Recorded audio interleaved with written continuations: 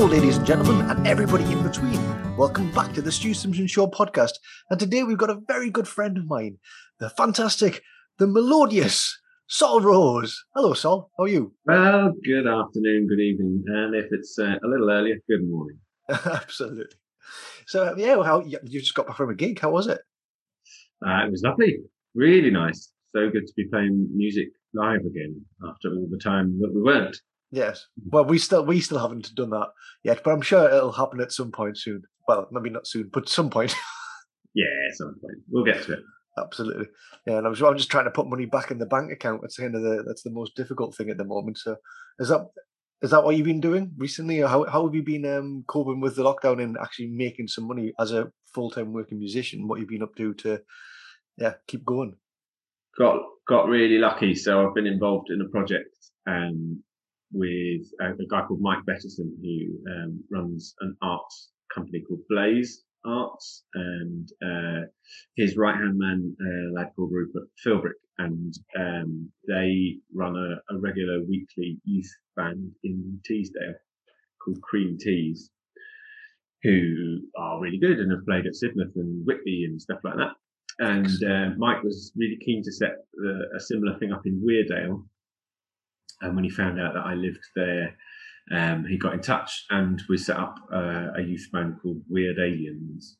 And it's Arts Council funded, and that kept going right through lockdown. So that was on Zoom for an awful lot of it. But the last academic term was actually back in person in Wolseley Town Hall.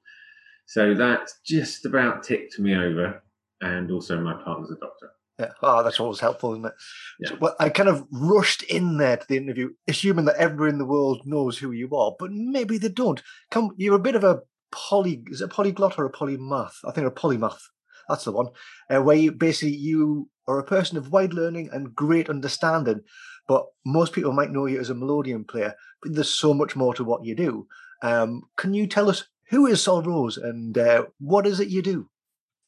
Yeah, I'm self-employed, which means that you just have to be good at lots of things, really. Primarily, yes, I'm a professional musician, and I play the Melodeon, or diatonic button accordion, as it's known. Its cutest name actually is in Italian. It's organetta, which means little. Yeah, it's cute. Which is a button squeeze box, and I've been playing that for 38 years. Not continuously, but it feels like it. I've worked with lots of really good musicians over the years, including people like Martin Carthy, John Tams, Eliza Carthy, so on and so forth. But I also dabble with a bit of acting. I've done a few film soundtracks. I've done a couple of bits of extraing in films, much like myself. I haven't been in Star Wars, so we'll leave that there. And in between times, I'm also a builder. Oh, wow. I didn't know about the building thing. Yeah. That's cool. Which is great because my partner and I have just bought a house in Ellenbound. I just spent 2 months doing it up. And that's been great. That's been a real focus, because the summer term pretty much ended, a couple of weeks before I really got going on the house. So once the teaching dried up, I was thinking, right, what do I do? And then my head had bought me a house that needed work, so I just got cracking with it, and I've been doing a lot of that. But yeah, to answer your question, I am a singer and musician. I'm a record producer. I'm a recording engineer. I dabble with building. I dabble with acting. Whatever brings in the pennies and is creative, fundamentally. Where did it all begin? What was little Saul? What was his dream when he was a little boy? Yes, well, actually, I can still remember the day when the Melodeon reached out to me. So I was born into a folky family. Both my parents were Morris dancers. They're retired now. They just dance tango, Argentinian tango, having danced Morris for the best part of 40 years. So I was born into that. So I was Morris dancing pretty much as soon as I could walk, and there've always been instruments in the house, and I used to play the drums before I picked up the Melodeon. Not terribly well, and that some might say that's still the case, but that's fine. But I'm 10 years old. I'm at Chippenham Folk Festival, and with I think Mum's Morris team, must have been Mum's Morris team, because Dad had his squeeze box, so my dad plays the Melodeon a little bit as well. And they just finished a dance, and he thrust the box into my hand and said, "Hold this, I'm off for a wee," and off he ran. So I sat down on the floor to watch the next dance, and it was Martha Roden's Tuppenny Dish, and their musician that day was one Mr. John Kirkpatrick, and he started playing. And I swear to God, I was holding this squeeze box as it should be held, strap on, and my left hand in the bass end strap, and my fingers on the buttons.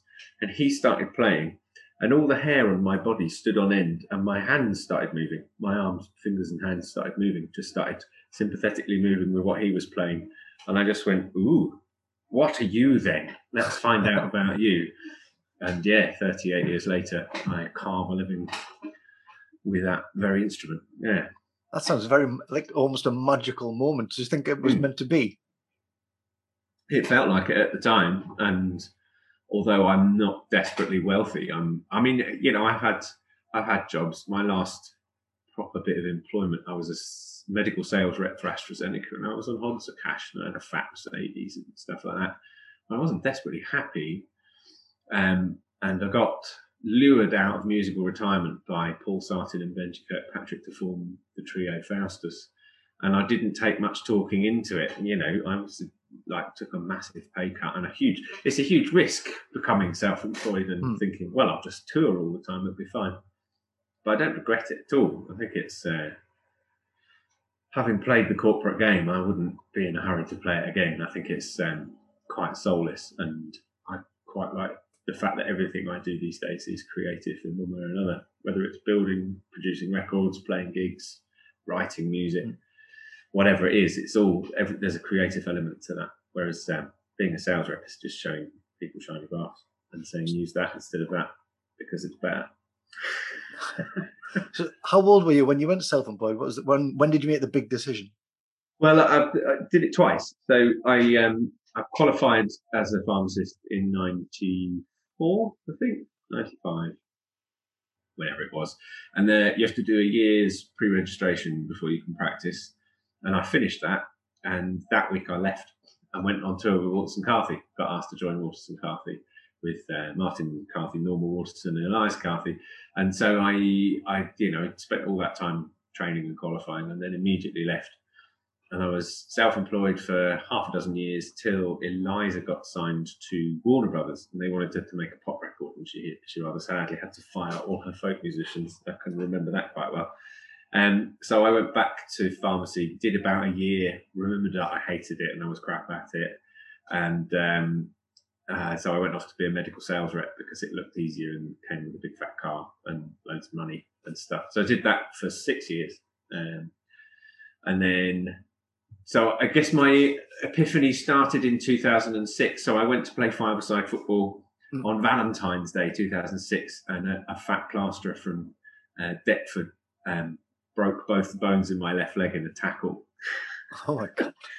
And so I was off for a couple of months. And in that couple of months, because my car was automatic, you don't need your left leg to drive an automatic. So I was off sick, but I was off doing gigs. Don't tell my former employers AstraZeneca that because they might be upset. Anyway, and I got the bug. And then I went to Towersey Village Festival that year, 2006, and I'd just been asked to join Whapweasel and did my first gig with them there. I think we did 2 that weekend. And I got back from a brilliant, I mean, Towersey's brilliant anyway, but when you get to join pretty much the best Cayley band in the country, it's quite a weekend.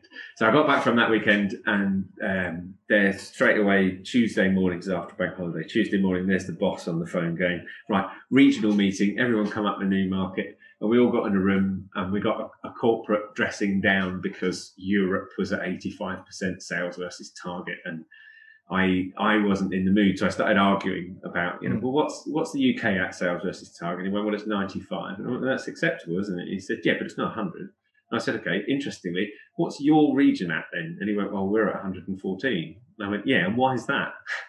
And he said, okay. And I said, yeah, what's my patch at? It was 126% sales versus target. And I was like, so why am I sat here?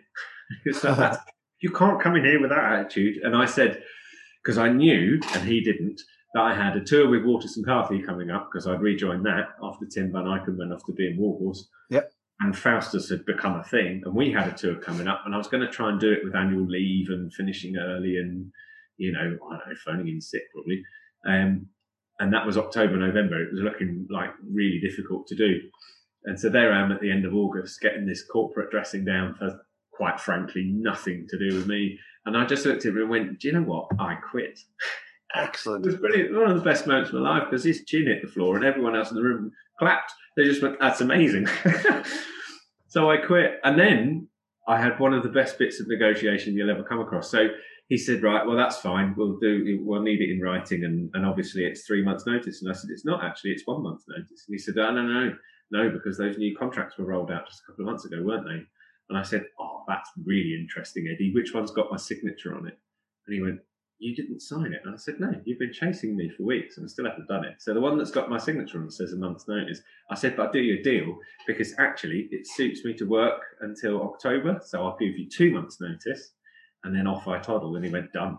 I got another round of applause from everyone else in the room. And that was me done at AstraZeneca. Wow. Excellent. Sounds like you've got skills at juggling things. So because you had that going on and you got Faustus and then you took on Warhorse as well after Tim. Is that right? Well, it was a couple of people after Tim. I actually took over from a really talented actor musician called Eamon O'Dwyer. He's still very much at large in the West End, and he orchestrates and does all sorts of stuff. A clever musician. I did the year of 2011. So I think it went up in the West End in 2006. No, not the West End. The National on the Olivier. It went up in 2006. It moved to the West End, I think, in 2008, something like that, or 2009, because by the time I got there in 2011, it had been there for a couple of years.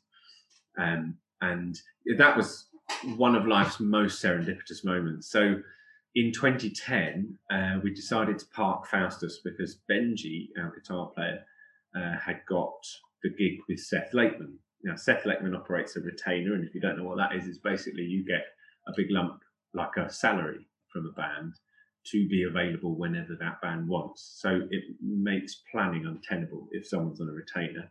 If Seth, and the sort of tours that Seth Lakeman does are on a bigger scale than most, and they get booked really last minute. So 2 or 3 months notice, they'll book that tour.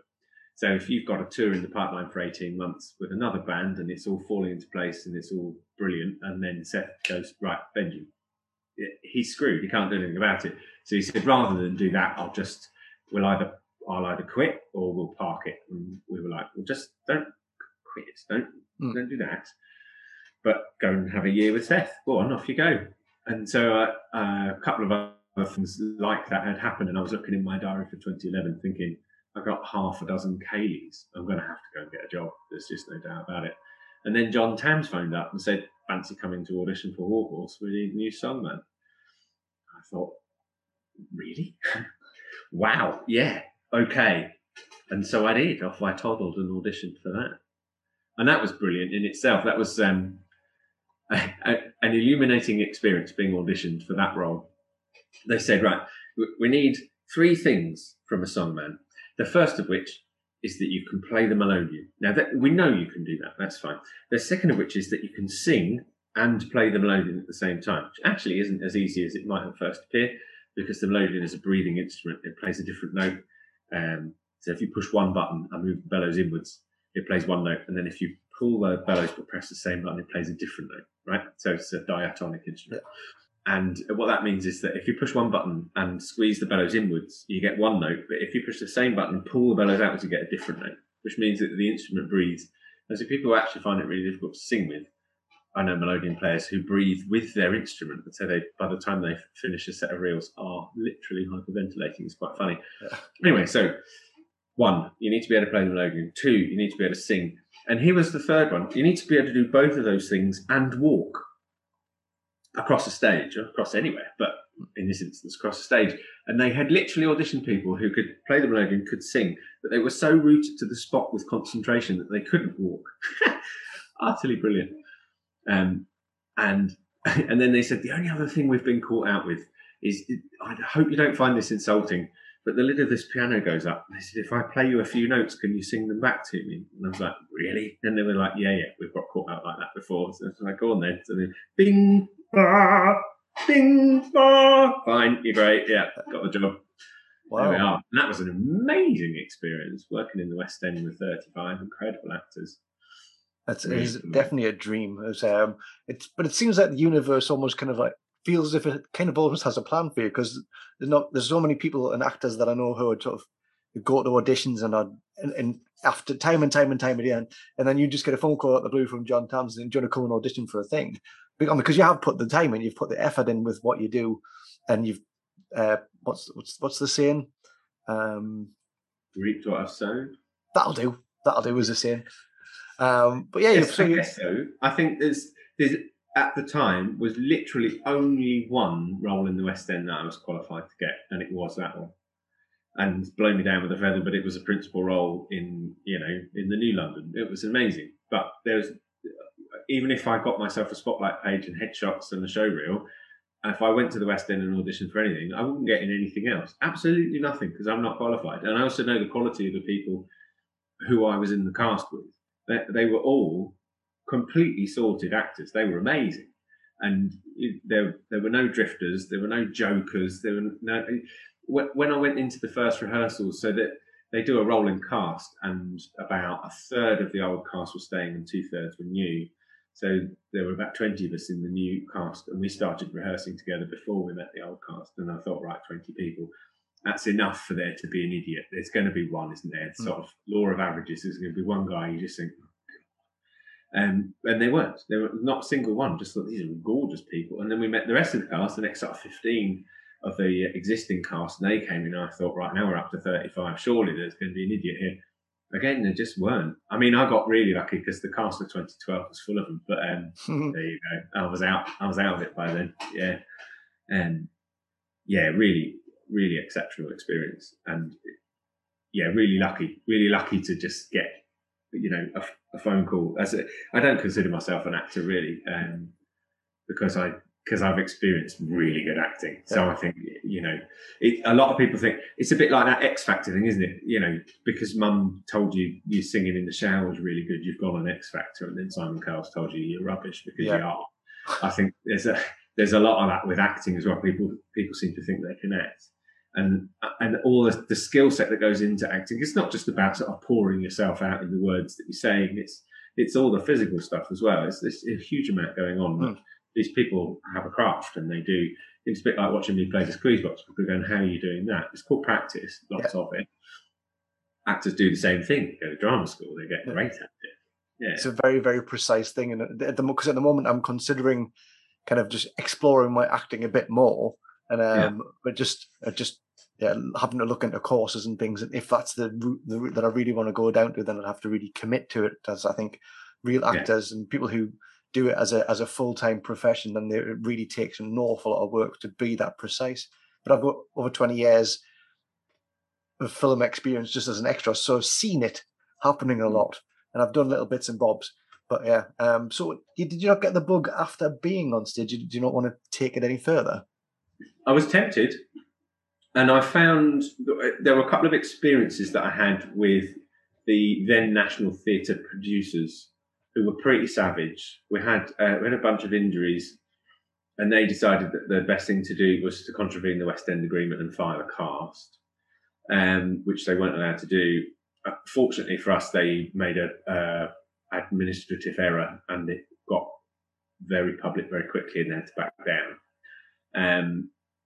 And so I just thought, actually, you care so little about these people. It's just literally the money. And, the New London Theatre was probably, 1,550 seater at an average of 50 quid a ticket. There's a lot of money going on there. And so they didn't, I never felt like the cast had the support of the powers that be. The upper echelons of the National were interested in the cash and not people. And I thought, that's going to be like that through a lot of that industry. It's going to be really difficult. I found things like getting a spotlight page, which is 500 quid, getting headshots, 500 quid, getting an agent, which is now impossible with no track record. If I'd have done it straight after Warhorse, I might have got in. I just thought, but the real clincher actually was having done a year where I wasn't allowed to break the fourth wall, wasn't allowed to interact with the audience, and that's what that means. That I really missed that as a performer, because being a folk musician like yourself, a big part of our act is the repartee. It's our interaction with the audience and our interactions with each other, which are shared with the audience. So, making an in-joke include the whole audience is a skill, and that's part of our craft. And I wasn't exercising that at all. I was literally, I was in Devon in 1911. So there we are in my head. And I really wanted to get back to properly gigging. And I thought, I didn't really have the £1,000 to sort of take a punt on it and see if anything came in, and I let it go. I thought, actually, I'm just going to go back to being a folk musician. And if acting wants me again, it'll come and find me. And I've been in a couple of films for 3.2 milliseconds here and there. I was in Little Stranger, Far From the Madding Crowd. There is a cameo of me in Morris: A Life with Bells On, but you can't tell it's me. I've got no idea. I've continued to be in things. So acting does occasionally come and find me, but not in the same capacity, because my role in Warhorse was immense. They took one look at me in wardrobe and the directors, and they said, "Ooh, right, you're the same size and shape as the ensemble, so you're in the ensemble as well." And I was like, "What? Songman? I sing the songs." And they're like, "Yeah, but you could get blown up, and you could puppet a little horse, and that could get blown up, and stuff like that. And you can run across the stage with a plough and then put webbing over it and make it look like a trench. You could do that, can't you?" And I was like, "Do I get to say anything?" And I said, "Oh yeah. If you want to join the ensemble, you get to scream at one of the cast members in German every night." I was like, "Oh, I'm in." I'm in. So give me the line. I love the line. It's brilliant. So bearing in mind that in my run of Warhorse, that Friedrich, who is the German sort of protagonist to Albert, who's the English, they're the guys in the first and the second half who basically look after the horse. There's a point in the second half where the horses, Joey and Topthorn, the English army horses, British army horses, have been captured by the Germans, and they want to set them to work pulling an ambulance. But the cavalry captain Friedrich, who's been looking after them, knows full well that one's a thoroughbred and the other one's a thoroughbred draft cross, and neither of them will take a collar. So he's trying to point this out to Colonel Strauss. Now, I played Colonel Strauss on a number of occasions. I wasn't first. I wasn't principal Colonel Strauss. I was first cover, but I got to do him a lot. And he only had 2 lines, and they were both brilliant, because the first one is really, once you get the German, just barking it out is so satisfying. And then the follow-up line is much more direct. And now you have to remember that Friedrich was being played by Ash from Casualty, Patrick Robinson, an incredible actor, good friend, all-round good guy. But Ash from Casualty, from when I used to watch that when I was a kid. From the telly. He's from the telly, He's from the actual telly. Well, he just finished the bill, and his agent said, "You got to go and do a year of theatre, and then we'll get you someone else." And that's when he went back to Casualty as a consultant. Anyway, so he wasn't at medical school becoming a consultant. He was in Warhorse with me. Anyway, so he Colonel Strauss gets a request from one of the foot soldiers saying, "We're making an ambulance," and he looks around and he looks at Friedrich and he says, "Spannen Sie die Pferde vor diesen Karren," which means harness the horses to the cart. And then Friedrich goes off on this sort of couple of paragraphs worth of why that can't be. And Colonel Strauss has none of this. He's not interested. He just looks at him and says, and half the time I screamed it, and sometimes I did it really camp. But basically what I did was I just said, "Just do it," in German, which is "Tun Sie es einfach." And a lot of the sound guys had a laugh because they never knew what I was going to do. I never knew what I was going to do. Sometimes it'd be "Tun Sie es einfach," right in his face, loads of spit in his face. we'd be in the wing afterwards to be like, brilliant, give it to me, I want to get wet. Yeah. And sometimes it would be twins the same thing. Is that the camp one? That's the camp one. Oh, yeah. There's something It's about fun. German language and being camp. I think it's probably hello. Yeah, absolutely. That's what comes to mind very much. Yeah. So for me, your biggest project, and most, they're all quite successful. I say they're all quite successful. The least successful is probably the ones that we're involved together in, which are Agents Union in Good England. But we're working on it. We'll get there. We'll get somewhere sometime. Anyway, but the most successful project that I know that you work in is probably Faustus. Yeah, I think that's probably musically the most cohesive thing I've done over the years. I mean, I've always had a role somewhere with Eliza Carthy. I actually joined one of her bands by accident when I wasn't concentrating. She, after Wayward got let down financially by the guy who used to run the Common in Stroud, she's been trying to give most of us Wayward members work, and one of the ways she wanted to do that with me was she invited me to come and do a support slot for her songwriting band, the Restitution band, which was supposed to tour. It was the first tour that got cancelled in lockdown. That was supposed to be early April. And she said, come and do the support, fine. And it'd be really nice if you got up at the end and did like a couple of numbers at the end. That'd be really good. But it's not my trad set, it's my songwriting set. So you won't just be at a busket, you'll have to come and learn a couple of numbers. So I was like, yeah, okay, that's fine. I'll come to rehearsal and learn whatever the last two are, fine. And I got there and the band that is doing the live stuff isn't quite the same band that recorded because session musicians, etc. And so they were trying to sort of divvy up the parts of stuff that had gone on these records. And like they had this guy come in and do loads of bass clarinet, and someone come in and do loads of cello. And the lineup had guitar, double bass. He also played tenor sax, drums, keys, and Eliza on fiddle and voice. So there was nothing that was really covering those lines. And so they all looked at me and went, you play that line. And then the accordion I've got has a really low voicing where it actually does sound like a bass clarinet because it reads much like a bass clarinet. So it's fundamentally the same thing, just going about it in a slightly different way. And before I knew it, they were like, you're in the band. You're in the band. You just are in the band because you're covering all that stuff. Yeah. So yeah, I've joined Eliza Carthy and the Restitution, as it's called now.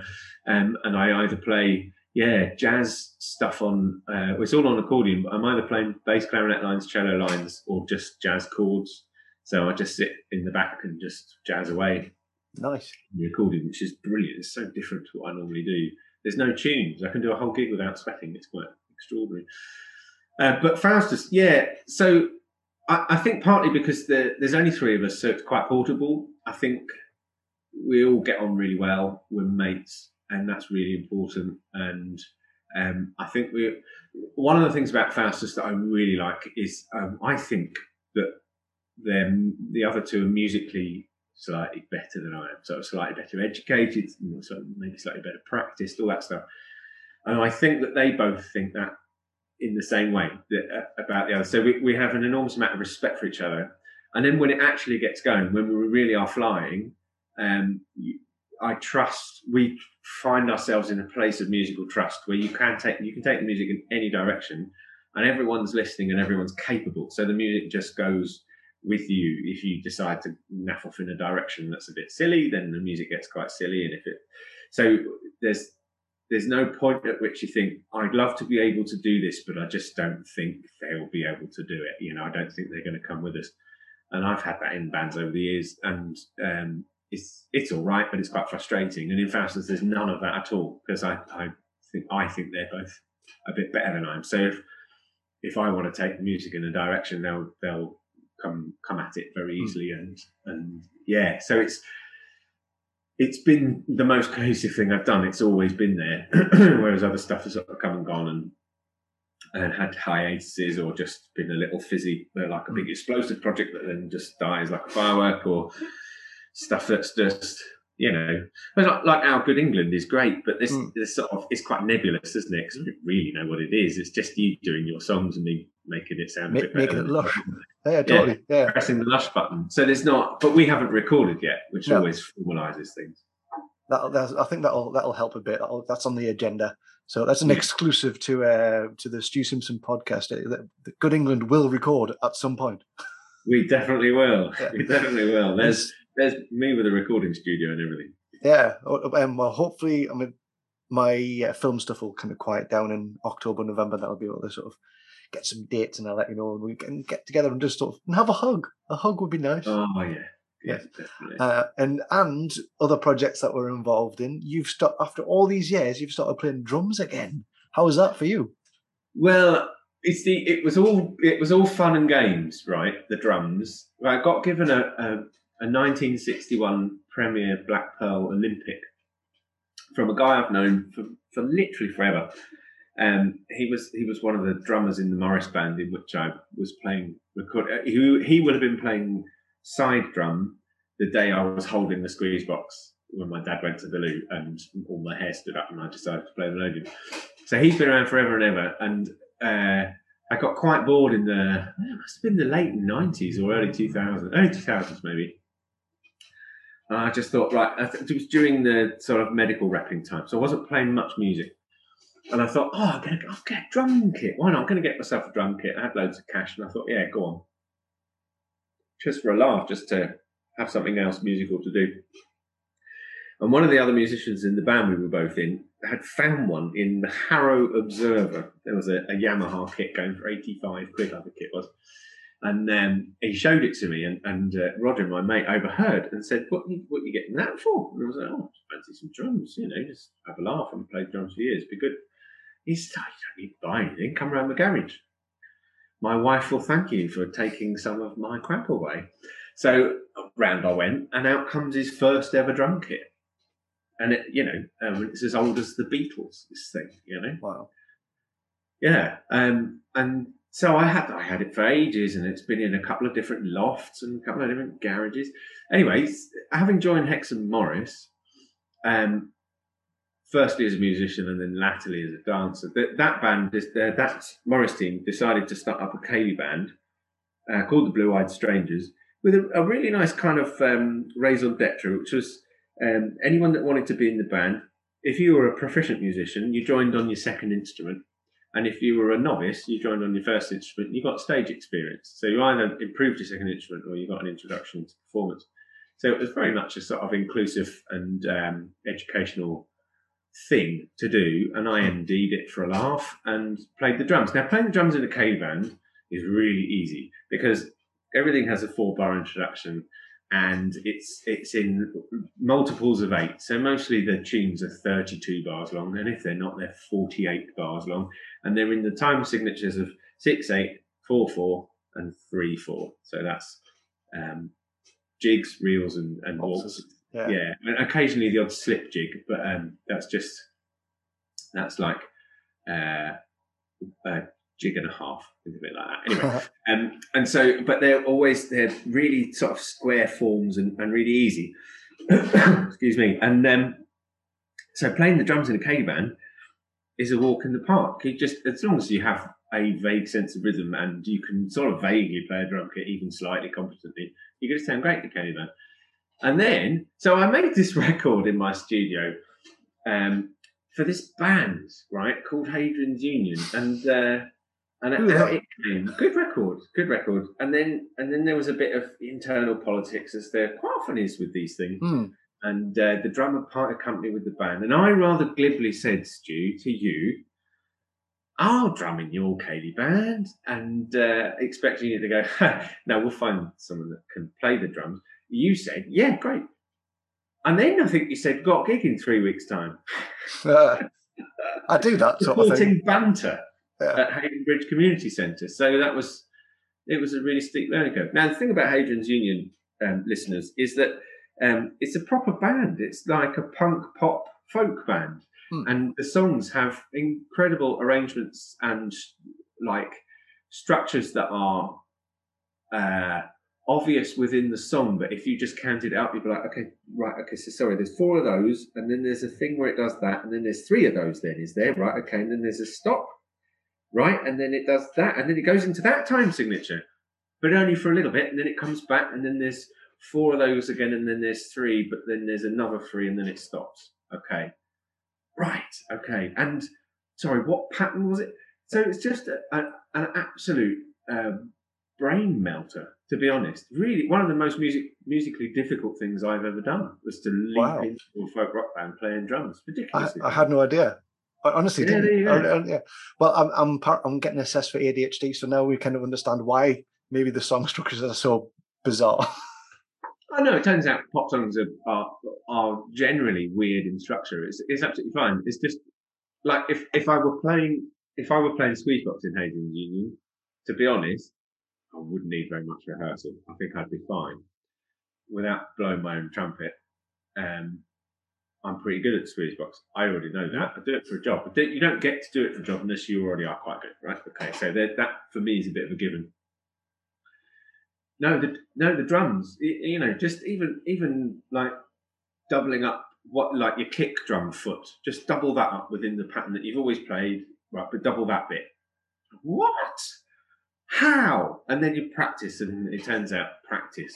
Yeah, that's the one. Yeah, definitely. It's fun. I've got my kit up in Castle Carrick, and I've been mostly in London since May, and I'm really kind of just missing bashing the living daylights out of some skins. it's good therapy. I would never. I say never. Part of me kind of would never want to join a band as a drummer because I like being at the front. And if I see somebody at the front, kind of just, and I'm like, no, I could do it much better. But unless there was another great front man, and then I was kind of going, all right, I'm fine. But yeah, I like it up the front. No pun intended.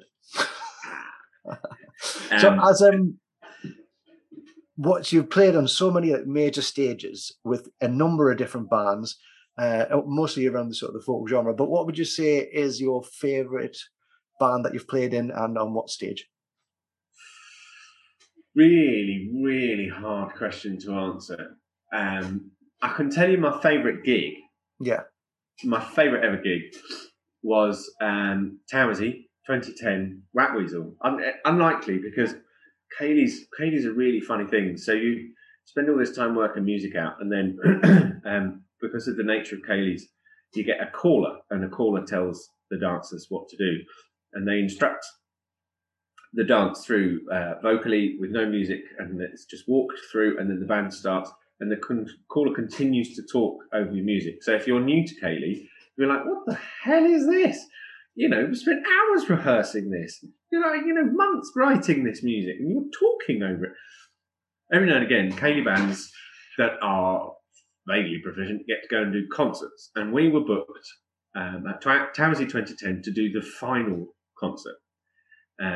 And at Towersey, they always finish the festival with Hey Jude and The Long and Winding Road. And the previous 2 years, the band that had gone on last had done Hey Jude themselves and then let Long and Winding Road get played through playback. And God love them, they've done all right, but I was convinced that we could do it better. And yeah, we got on stage and we did a Kaylee, and it got a bit out of hand because the festival at that time was very close to Tame in Oxfordshire, and on a bank holiday Monday night, the youth of Tame could get in for £1. And they'd been at the source, and so they were all quite inebriated. And so the Kaylee was a bit of a mess, and we were wondering if it was going to be a good gig. And then the Kaylee bit ended, and the concert bit started, and we had a concert set with a bunch of songs in it, all very traddy. But quite, it was a good band, good lineup at that time. So off we went into our concert set, and it was really good. We could feel that the energy in the room had picked up, and people were getting into it. And then we got towards the end, and we'd decided that before we did Hey Jude, we were going to do It Must Be Love by Madness, because Whapweasel's Kaylee set is heavily influenced by Madness, particularly their early stuff. And I've tried to sort of steer. We've got an album that's been it's in the can, but it just hasn't been released because because COVID. Yeah. And I've tried to steer that back towards that kind of cheeky sort of two-tone scarry feel. Yeah. And we thought, right, well, if we're going to do a cover of something from Madness, let's do It Must Be Love, because it's gorgeous. And we had a trombone in the band at the time, so we had this perfect instrumentation to do all that stuff, as well as the 2 tenor saxes. And I swear to God, I had a little epiphany, because we'd done our sort of very traddy song set, and very uppy, very bouncy, all good. And then Heather, my partner, who's the keyboard player in Whapweasel, started playing the opening lines of It Must Be Love. Ding, ding, ding, ding, ding, ding, ding, ding. Audience went mental. I mean, they literally didn't know what to do with themselves. They here's one we know. Yeah.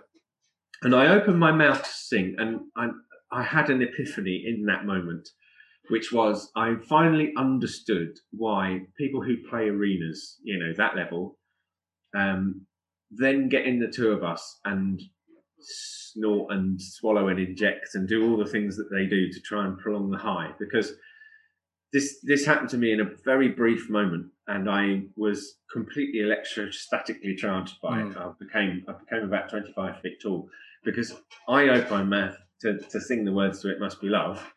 I never thought that and 3,500 people, that's who was there. It's quite a big audience in the scheme of things, 3,500. Every single person sang it back at me, and all the hair on my body stood on end. Yeah. And I didn't know if I was going to be able to continue, because I was a bit kind of rabbit in the headlights with it. I was like, what the hell is this? How do they know it all? Weeks to learn this. Anyway, and that happened right the way through that song, and then right the way through Hey Jude. And I was on such a high when we came off the stage. Fortunately for me, my partner had to go back to med school the following morning. So I had to drive. I had to finish that gig, pack my stuff up, get in the car, and drive her back to County Durham so she could start at the James Cook in Middlesbrough at 8 o'clock. Wow. So that was back down to earth with a massive crash. Yeah. But in that moment, I thought, wow, I could see how people would just get totally addicted to this. This is like a drug. This is like a drug. It's just like all kinds of recreational drugs that I may or may not have ever taken. And I could see how that once you've had that moment, you just want it all the time. And then all of a sudden you're just in the two of us or in a hotel room, and it's just stinky bandmates. You're like, where's the adoring love? Yeah. And now all I have now is a Ginter's pasty. That's all I have left. Exactly. Yeah. And sweaty pants. And I thought that was one of the best gigs I've ever done. I mean, I've played Glastonbury, I've played Crockford, I've played Januta Festival in Belgium, which is like Glastonbury on Euro acid. It's amazing. And I've played in Japan, I've played in Australia, New Zealand, America, Canada, all around the world. Been there, done all that. And then there I was at a festival I've been going to since I was 2 years old. And it blew my own socks off, and I was on stage. Absolutely amazing.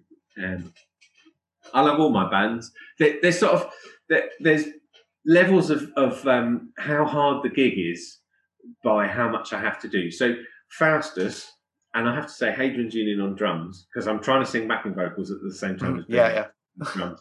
And that's like, oh wow, okay, here's another level.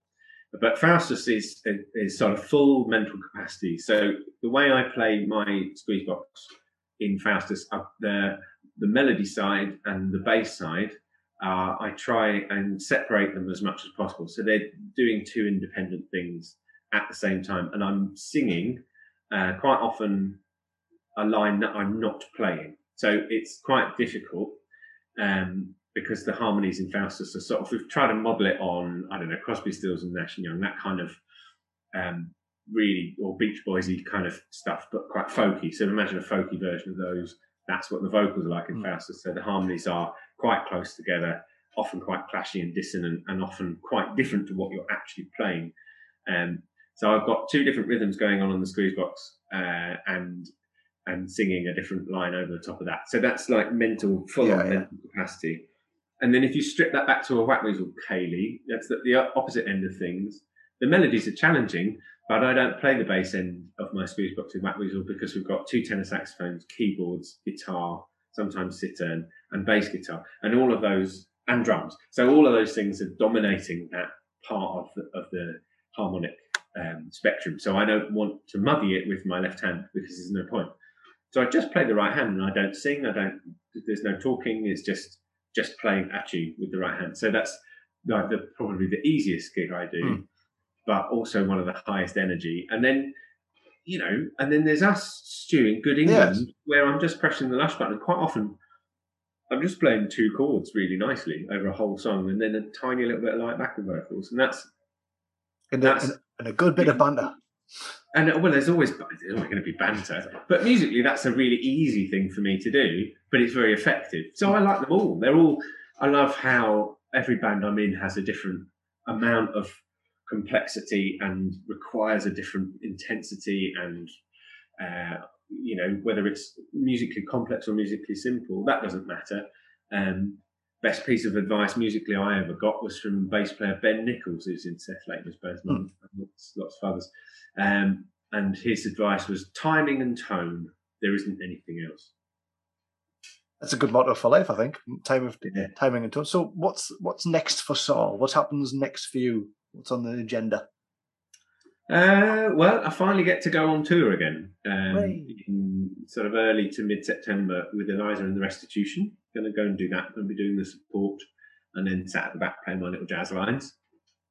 And then I've got a few gigs coming up with McLean Colston, who plays an utterly fascinating instrument called a hammered dulcimer. And worth a Google. Hammered dulcimer, if you can't be bothered to Google, is a trapezoid table with piano strings strung across 2 bridges. It looks like an enormous egg slicer, and you hit it with little wooden hammers. And if you've ever seen Bagpuss, you'll be familiar with the noise. He and I are a duo. I mean, lots of duos, they're good. And we've got a few gigs in September. And then, I'm quite free in October and November, Stu, so we should record Good England then. That sounds like a plan to me. I like that. Yeah. Excellent. So if people want to get in touch with you and find out more about Saul Rose, other than your Wikipedia page, because we do have a Wikipedia, that's a very cool thing, where should they look? I was doing a gig the other day with Eliza, and it was being live streamed, and my parents were watching it, and my dad's an IT guy, and so Eliza was introducing the band. She said, "This is Dave Delar, and where would people go to find out more about you?" And he went, "Well, davedelar.co.uk, that's my website, and everything's up there." So blah, blah, blah. And then she looked at me, and I went, "Yeah, well, look, I'm the son of an IT director, so I don't have a website." And bless him, my dad, within about 40 minutes of me finishing the gig, said, "Right, I've fleshed out, I've gone into WordPress, I've started it." He'd started making me a website, so it would be saulrose.co.uk. I think it probably just says, website under development at the moment, because he's waiting for me to give it some content. But be there. I am on Facebook. I don't have Facebook Messenger, so I don't respond to messages. But if you just write on my page, I'll get back to you. That's in the short term, that's the easiest way to get hold of me. Yeah. Well, if anybody who's listening wants to get in touch with Saul and he's not responding to you, then get in touch with me and I'll pass the message on. Oh yeah, that's even better. I won't charge you for talking. But yesterday, I've just, as an aside, because this would be the Towersy weekend, and my next door neighbours, Bill and Mary, had a mini Towersy festival in their back garden. I got the headline. Yeah, you got the headline. That's brilliant. Yeah, I've seen a few mini Towersies going on around the country. It's really sweet. Excellent. Yeah. And it was this year was going to be Good England's debut at Towersy, but maybe next year. Who knows? Okay, lots of love and take care, and see you soon. Yeah, let's work something out. We will. Namaste, my friend. Namaste.